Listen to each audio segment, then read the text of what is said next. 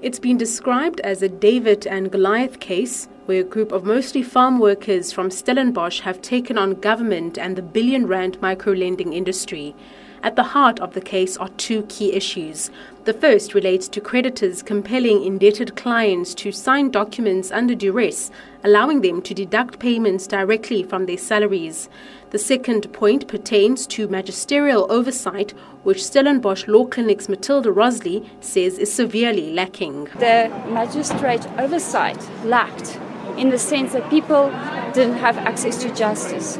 So their right to access to justice was exploited.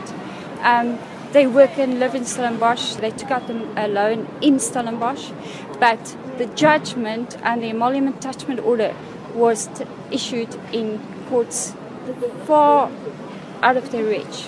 The Stellenbosch Law Clinic says it has been inundated by clients whose dignity has been infringed upon by creditors deducting money from their bank accounts without their consent. 39-year-old